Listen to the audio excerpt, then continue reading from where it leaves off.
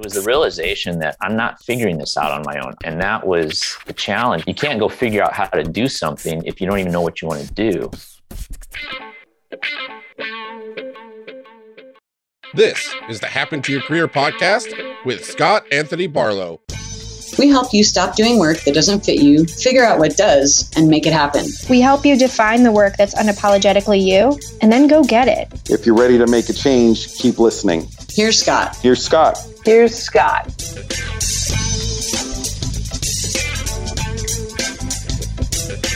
Raise your hand if you've ever wanted to leave a job. Okay, I know my hand is way up. Pretty sure I heard all of yours go up too. We've all been there, right? One thing that I've learned over many years of helping people make career changes is that it's about way more than just changing jobs. There were things that I saw that I could do and help out. And I was really put in my place every time that I would reach out and try to do more. And they'd say, well, you're just production. It tore up my soul because I saw so many other things that I could be helping them do. Yeah. And so it was time to leave that company. And so I left, and the question was, well, what's next? That's Larry Chase. After discovering a love for beer, he ended up working in breweries for 20 years. He got to know every single aspect of beer, becoming an expert in all things beer and breweries. He loved it for many years. However, more recently, he realized he wanted something different, something more. Not just a job change, though, but an entire career change. Now, I want you to listen in for how he was able to figure out the very next step in his career evolution. But first, I want you to listen to where Larry started out. Here's Larry sharing what led him to the beer industry in the first place. We'll start with a biology major in college, and did not know what I wanted to do with that major when I was left college. I ended up going to seminary. I was going to be a Lutheran minister. After 1 year of seminary, though, I realized that this is not for me. And the short version of the story is that I found my higher calling. And that higher calling was brewing beer. Love it. Now, it didn't quite happen that quickly. What did happen, though, is that during college, I didn't drink beer. I didn't care for the flavor. And it's really the beer that college students certainly drank 25, 30 years ago. I just didn't care for it. I got to seminary. I was in a larger metropolitan area, and the craft beer scene was really starting to kick off. So I can still remember the first couple of beers that I had. Pete's Wicked Ale and Sierra Nevada Pale Ale were two of my introductory beers to beer with flavor. And I said, wow, I like this. Wow, what's going on? And being a science major, I was curious about the questions of how do you create all of these different flavors? Because that's not what I was familiar with. That's not what you were used to in college. Right. And so this is all starting to happen at seminary. And people always laugh at it, but the best theological discussions took place at the bar on Wednesday night. So I probably partied more in seminary than I ever did in college.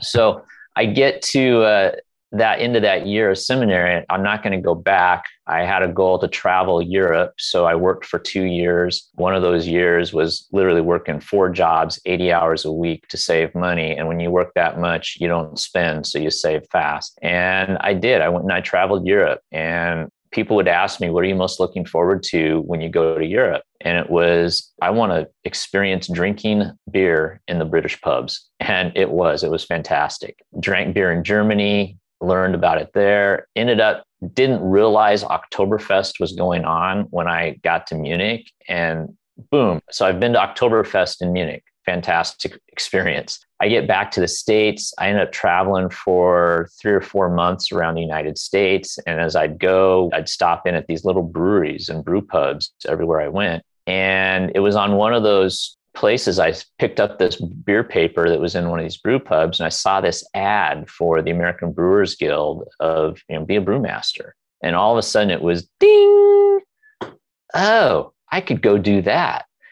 And so I got done traveling, and I was living with my parents at home, flat broke, because I'd just spent all of my money traveling. And I remember my dad taking me out for lunch, looking across the table from me and saying, Larry, what are you going to do now? And I looked right back across the table at him and I said, Dad, I'm going to brew beer.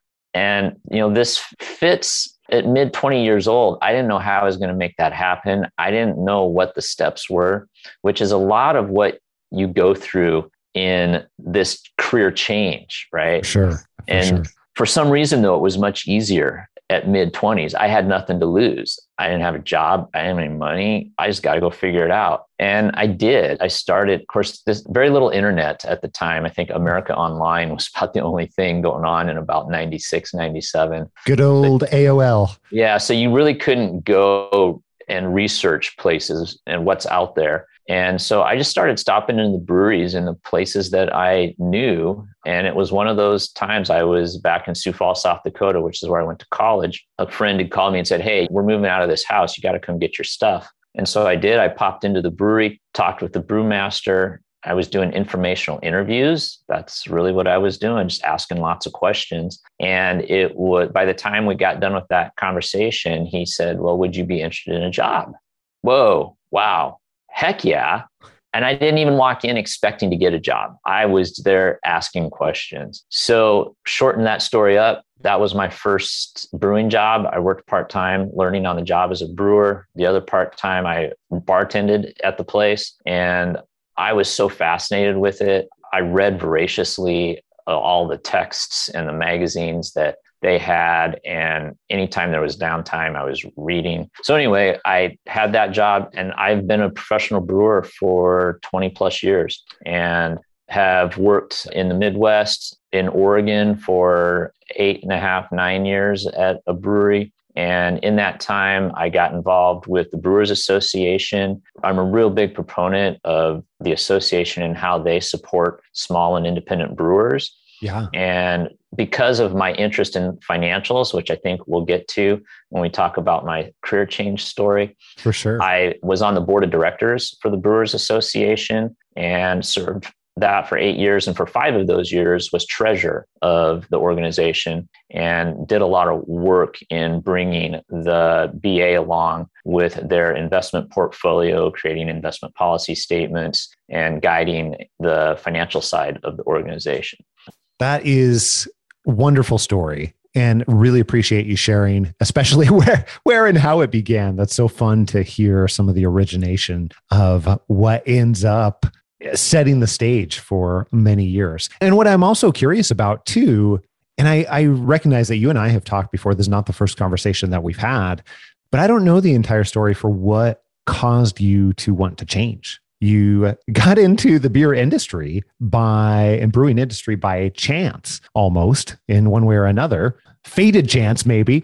However, also you decided at some point along the way that once, what was a wonderful situation for you, was no longer as wonderful in the same ways. So I'm curious, what had caused you to want to change? Things that caused me to want to change. I wanted to change out of the role that I'd had. I'd been a head brewer for 20-ish years, and I'd always, for the most part, been a head brewer in brew pubs. And as a brew pub brewer, you're a department of one, generally. And as a department of one, for anybody who has been their own independent business person knows, you get to do it all. And while brewing definitely still excites me, I get stoked about stainless steel equipment. I get stoked about the technical side of beer, the flavor of beer, how you create it. There's a lot that goes into being a brewer in a small brewery that I was just tired of the work. The joke is that you spend 85% of your time cleaning. Actually, I shouldn't say joke because it's true. It's what you do. And it was the nitty gritty daily tasks and the cleaning that I was tired of doing it. And I wasn't interested in going and finding a job at a larger brewery in the operational side. I certainly could. I've got the chops to do it, but that didn't really appeal to me either. So I was really tired of doing some of that day-to-day work.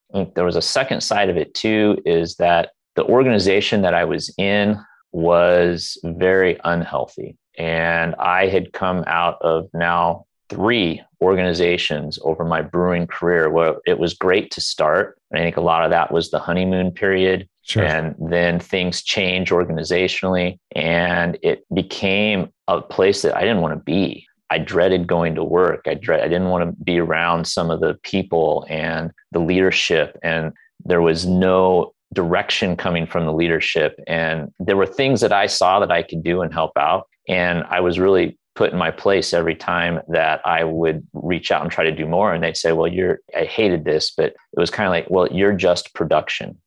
That's all we want you to do. And it tore up my soul because I saw so many other things that I could be helping them do. Yeah. It was time to leave that company. So I left, and the question was, well, what's next? And I thought I'd figure it out. And 6 months went by. I worked in a winery during harvest and crush with a friend who was the winemaker. Fabulous experience because I got to learn about wine and how the similarities and differences between making wine and brewing beer. Great. Yet I always thought I'd open my own brewery, and I'd been thinking that for 15 years, but I could never come around to actually making it happen. And we could dive into all kinds of reasons as to why that is. Well, I'm curious, looking back now, what do you think were some of the most prominent reasons why you decided not to, either real or what was stopping you, however you want to look at it? What were those? I have especially at this time in my life, I have a fear of not succeeding. Right. And I think that's what a lot of us, are up against. Yes. And because I've been around the brewing industry for 20 plus years, I know how difficult it is to start a brewery and to make it successful. And part of it is that it's really important that you have partners in that can help, because there's so much that has to happen. And the type of brewery that I wanted to open, you're almost 3 different business models. So that's not easy. And you need people to help. Well, I didn't have people who I really wanted to be partners with. I didn't even know names of people to consider. So the difficulty of doing it is very daunting. The financial side of doing it is very daunting because, a lot of people will try to bootstrap their breweries. And I was just talking, the friend we're staying with right now, he was talking about a brewer here in Eugene who is very proud and will boast to everybody that he hasn't paid himself in 9 years. And I'm thinking, dude, that's not something to be proud of. You've been doing a hobby for 9 years, and that's not a business. So I know how challenging it is from the work that has to go in, the financial side of it, and you got to go out and raise money. And it's just all these things that I could never bring myself around to just diving in and doing and making happen. So I think that was a big part of it. That's really interesting. So then I am so curious, as you started about figuring out, okay, what is next? And you started embarking on, hey, what is this change for what's next going to look like for me? What did you encounter along the way? And what I'm really interested in are, what are some of the parts that you feel like were surprising to you that you didn't expect? It felt early on that I'd be able to figure this out on my own. That's what I thought was going to happen. I'd take this time, but 1 year went by, a second year went by, and I'm still sitting here without a job.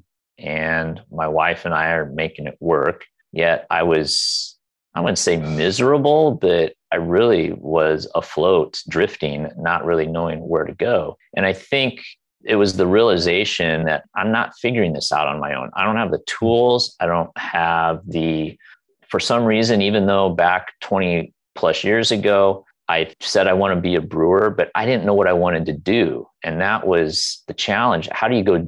You can't go figure out how to do something if you don't even know what you want to do. Exactly. And again, I was at a point in my life where I think that I felt I had more commitments than I probably did that first time around, and that I couldn't just go and do because of these commitments. I know too that my mindset was not where it should have been. And that came out through the work I did with Jennifer. And mindset was a huge part of why I was not making any progress forward on my own, for sure. In what way? I really latched onto the conversation in our coaching with the difference between a growth and a fixed mindset. And I had read Carol Dweck's book, Mindset, probably in January of 2020. And I really latched onto it. But at the time, as I read it, I'm thinking, yeah, I've got a growth mindset. Because as you read that book, the fixed mindset, we've all got fixed mindsets. We've all got some growth mindset. It's kind of a continuum of which, where do you land? And I viewed myself as having, I'm mostly all growth mindset. Yeah, of course, because that's the good thing. That's where you want to be. Obviously. Of course. Of course. When in reality, I had a lot of fixed mindset. And that's what was holding me back. How did that show up for you? When you say, hey, in reality, I had a fixed mindset in, sounds like more areas than what you had previously thought. How did you see that show up for you? The way that I saw it show up best, there was this exercise that Jennifer had me do, and it was called Old Agreements, New Agreements. And she said, Larry, I want you to sit down and I want you to write out what are all of the agreements that you have with yourself right now. And that was hard work for sure. And getting it down on paper, first you got to think about it and get it down on paper. But once we got it down on paper, and there was probably 6 or 7 different ones that I came up with. And as we started reading through the old agreement and then comparing that to the new agreement in a particular area, and as I would read through all of the old agreement, the words were all very fixed mindset terminology. Interesting. And it took Jennifer to point this out to me. But when I realized it, I'm like, oh my gosh. And I start looking through each of these old agreements that I had with myself. And so much of it was fixed mindset. So my wife has a very positive, how can we make this work, figure it out attitude, always has. And one of the things that I am really good at is when an idea comes up, and this is where I overuse one of my strengths. When an idea comes up, I will immediately look to how it won't work. Let's evaluate all the reasons why this will not work or can't work or needs to. Yeah, totally. Exactly. I forget which strength that falls in, but if that's the overuse, it's that analytical side of it. It's good to have that, yet when you take it way too far, you never end up seeing the positive. I'm looking, instead of using your analytical side to look to how it can work, right? But I would always go to how it can't work. And that frustrated my wife immensely, because every time she would bring up an idea, my immediate response was to start talking about how it won't work. Well, when she is 100% always, how do we make it work? And I'm always this downer of how it won't work. And we were these two opposites. So that's how it was coming out, this fixed mindset side of me. Can I read you something that Jennifer sent me? Please.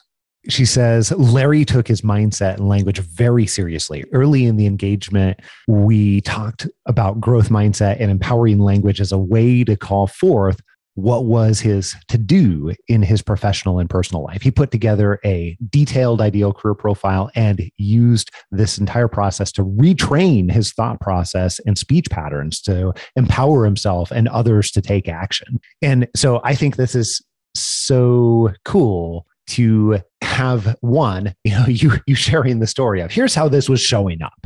This was showing up in a variety of different ways. My previous agreements were all fixed mindset, didn't realize it, to the point of where, I'd have this continuous interaction with my wife where she was, how does it make it work? And I'm like, hey, here's all the reasons why it's not going to.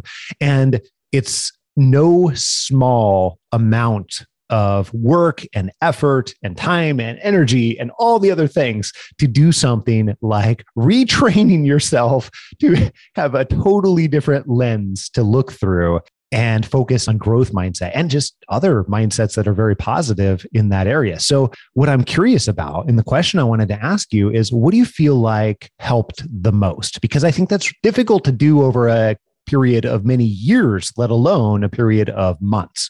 So really nice job. And what helped you along the way, aside from what we've already talked about? One of the things that I did, I can't remember how it came out, but I'd started practicing meditation sometime in this realm as well. And what I did, I took all of the new agreements that I'd written for myself. And after every morning, after my 5 to 10 minute silent meditation, I would take that piece of paper with all of those new agreements. And every single day, I would read them out loud to myself. And that repetitiveness to try to put it in my head of this is how I think, this is how I am going to approach the world, the empowering language piece of it as well. I found a great one-pager document online that really outlined, instead of this word, instead of saying I need, say it's important to. And by doing that daily and helping to cement it in my head, one, with some of the words, I'm now at the point where if I recognize I'm about to say, I need to do this or I should do this, which is disempowering language, I can catch myself before it actually comes out of my mouth. And I am able to flip it and say, it's important for me, or I want to, or I will do this. And that has a huge impact on how your mind approaches the world when you change the language that you use and when you do it out loud. So that was speaking it out loud and speaking it daily. I've gotten out of that practice right now. That's in those first 2 to 3, 4 months. That's really what was helping me make that change. That is pretty awesome. And again, I just want to reinforce that as people listen to this, as you're listening to this right now, it can easily be glossed over that this might not sound like a big deal. But this is something that I would advocate is a much, much harder part of any type of career change that often people don't realize. So many people show up in our world where they believe it's going to be more about a job and company and work change. But really, what we see over and over again, it's about becoming a different person and becoming the person that you want to be along the way. And I just think that you've done a really, really nice job with that, Larry. And I want to acknowledge that out loud. And also, one of the other things that makes me very curious about too is what else happened for you, or what else did you do that you found to be very helpful in getting to the point that you are now?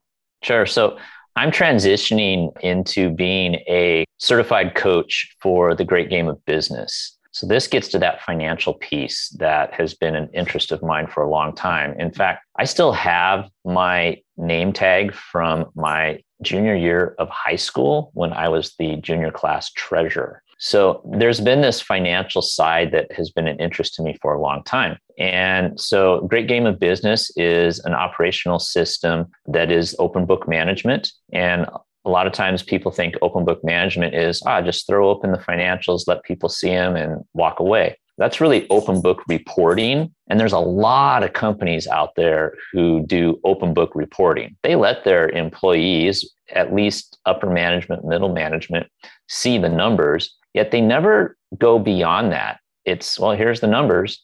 So true open book management, and specifically through the Great Game of Business, which is the organization that really pioneered the idea 40 years ago, is teaching employees about the financials. So you open up your books and then you teach them financial literacy about how the company truly operates from a financial standpoint. And in doing so, you start to teach and give them line of sight into how what they do on an everyday basis in their role impacts the financials and the success of the company. And one of the big mantras of the system is that people support what they help create. So it's not about the leaders and the upper management, pushing down from the top and saying, this is how we're going to do this. It's about giving employees the knowledge and the tools to be able to create it themselves.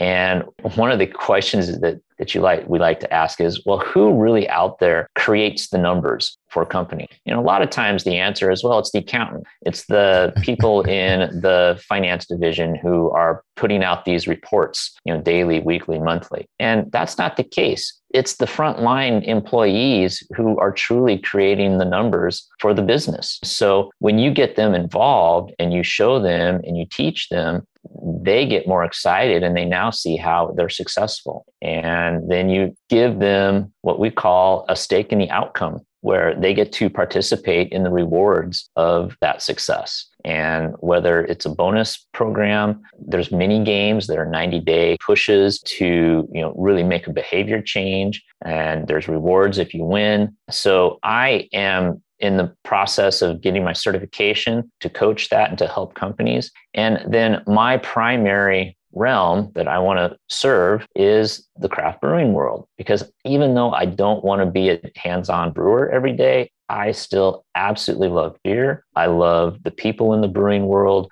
I've got contacts everywhere that I can call upon as I grow this new business of mine, which that's a whole nother realm. I'm now figuring out, how do I build my own independent business? And yes, that's not where I anticipated going when I started the coaching with Jennifer back in November of 2020. So that's the change. That's where I'm headed. That is fantastic. And here's the part that I love about that.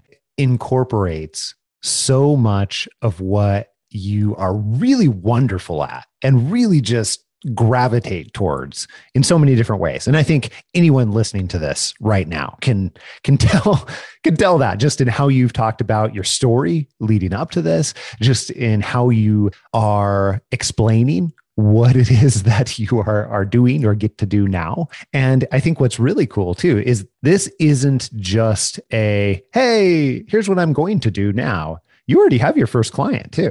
Is that right? Yes, I do. And that's a little bit longer story of how that came about, but connections are absolutely amazing. I got my first client because the owner of the brewery saw me post on the Brewers Association daily forum asking about any breweries out there that are currently practicing open book management, and specifically along the lines of the great game of business. And he saw that post and he said, this is interesting. He looked into it further and realized that this might be the missing piece that he's been trying to figure out for his company. And turns out we ended up on, as I'm getting into the coach training, and is this something that I want to do? We end up on the same webinar call via the Great Game of Business. And I knew he was going to be on there because they'd given me a heads up. Yeah. But anyway, we made that connection, and it turns out that he learned about it from me, unbeknownst to me at the time. And as we continued the conversation, I'm now have a contract to be support person for them who has the knowledge to help them implement the system. That is pretty fantastic. I love how life works when you start to become very clear on what you want, which direction you go in, who you want to serve. It isn't magic, but sometimes it seems like it in a variety of different ways. So if you don't mind, I'm going to tell the magic of this, because when I first left my job in 2018, I was aware of the Great Game of Business. I'd been following them. I'd been paying attention to it. Yeah. There's other breweries, and there's some big name breweries. New Belgium Brewing out of Fort Collins, Colorado is a rock star in the world of the Great Game of Business. Yes. And I'd served on the board of directors with Kim Jordan from there. So I was familiar with it. And when I left my job, I thought, oh, well, what would it be to be a great game coach? And I was on their website. I called, I talked to somebody, and this was in 2018. At the time, they said, well, we really want our coaches to have been practitioners. And well, I had not been a practitioner. I'd never worked for a company that had done it. So put that on the back burner. Well, then fast forward and we get into my coaching work with Jennifer and HTYC. And when we got to the point that realized this is really something I want to pursue, I had made a chart of here's the roles that it's important for me to go find to get to that point 5 or 6 years from now where I can then become a great game coach. And so to do that, I need to find a company to work for that is practicing the game, playing the game. So I start making the calls, I start finding contacts. And in one of those calls, I knew that a colleague of mine in the brewing world had recently implemented the Great Game at his brewery a couple of years ago. And we served on a committee together. So we talked about it. So I called him and I said, hey, would you introduce me to your Great Game coach? So he did. I had a fantastic conversation with her. And one of the questions that HTYCE teaches, I think, is, when you get into these conversations, that final question that you ask is, well, who else do you think I should be talking to?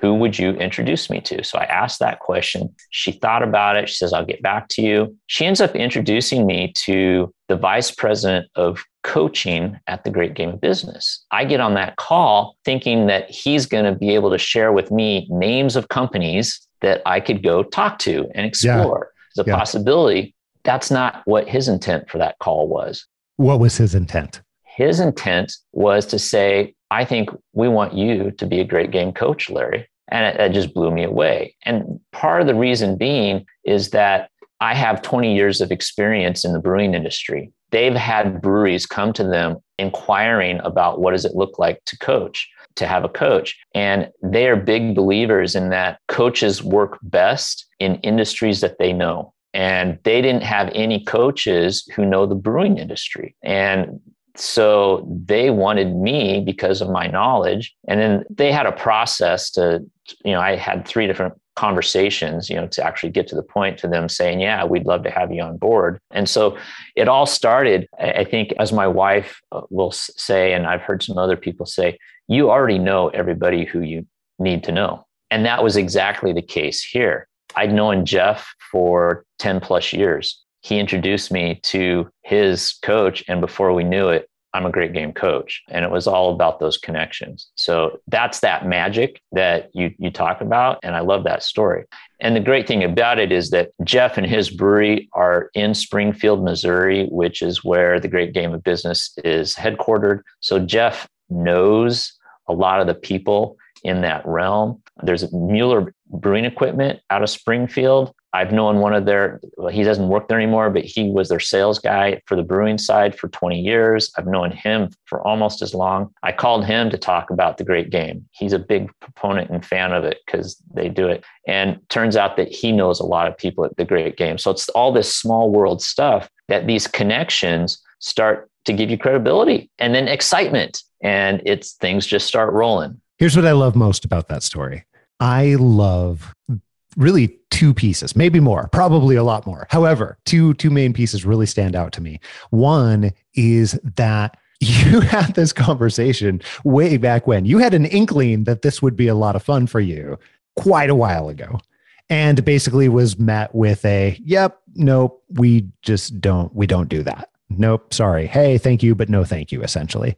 And you're up against a wall there. And instead of just accepting that, you kept going in that direction. Well, at the same time, you were trying to refine what you really wanted and continuing to pursue that, continuing to figure out how this could be possible, ended up leading to getting an exception made for you. And I think that's one of my favorite things about not just your story, but so many of the stories that we get to share on this podcast is that really, once you start to declare what you want and you're continuing to put action to figure out how it might be possible, then all of a sudden that's part of what is that secret magic in one way or another that ends up making it possible later on. So I so appreciate you sharing a bit of what looks like an impossibility or looks like magic from the outside and how it actually functions from the inside. I very much appreciate that. And congratulations again too. I don't know that I've told you that.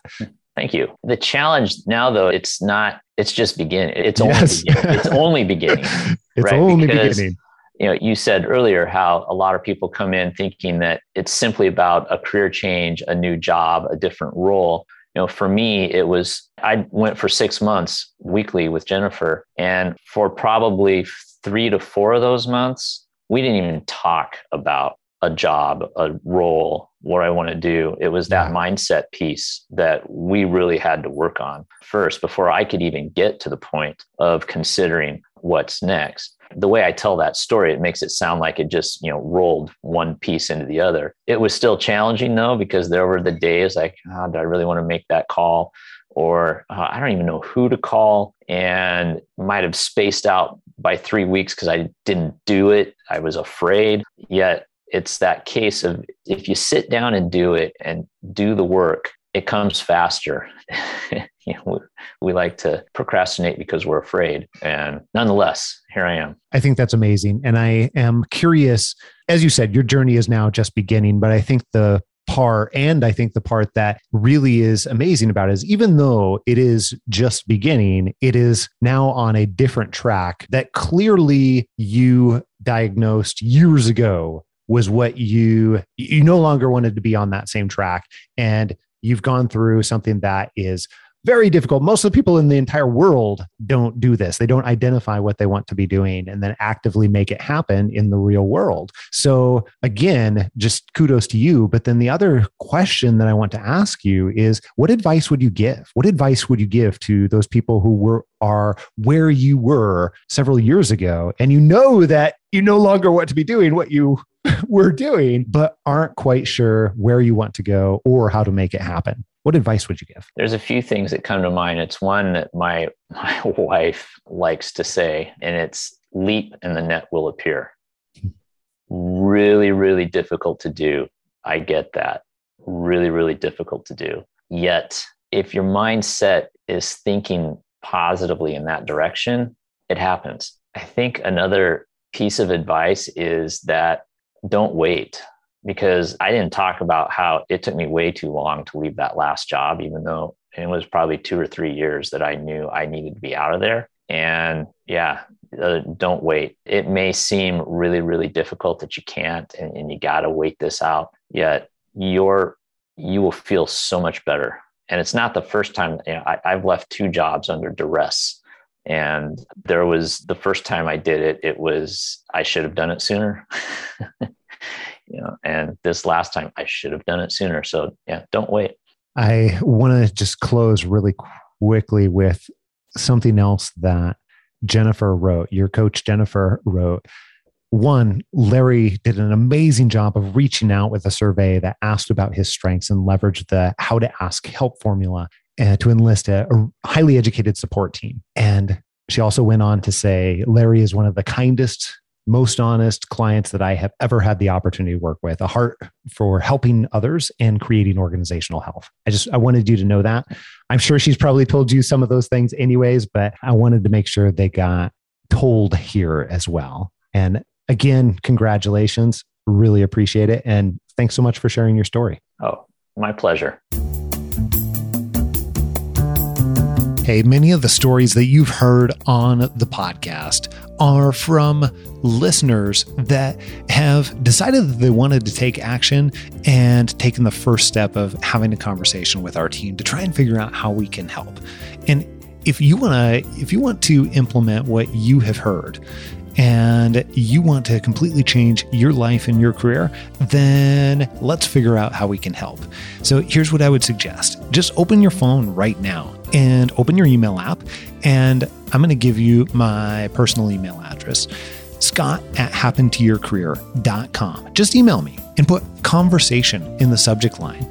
And then when you do that, I'll introduce you to the right person on our team and you can have a conversation with us. We'll try and understand your goals and what you want to accomplish in your career, no matter where you're at. And we can figure out the very best way that we can help you and your situation. So open it up right now and send me an email with conversation in the subject line, scott@happentoyourcareer.com. Let's say that we were to overly simplify the career change process for just a second here. If we divided it up into 3 stages, they would be the identification stage, which is identifying what creates a great next step and beyond for you. Stage number 2 would be the creating, finding, and testing stage. Stage number 3 would be landing the opportunity. Each of these stages are pretty difficult in their own right. However, I see time and again from the thousands of people that we've worked with that stage number 2 is probably the most difficult. That creating, finding, and testing stage. It's also where we get the most questions again and again And again, all that and plenty more next week right here on Happen to Your Career. Make sure that you don't miss it. And if you haven't already, click subscribe on your podcast player so that you can download this podcast in your sleep and you get it automatically, even the bonus episodes, every single week, sometimes multiple times a week. Until next week, adios. I'm out.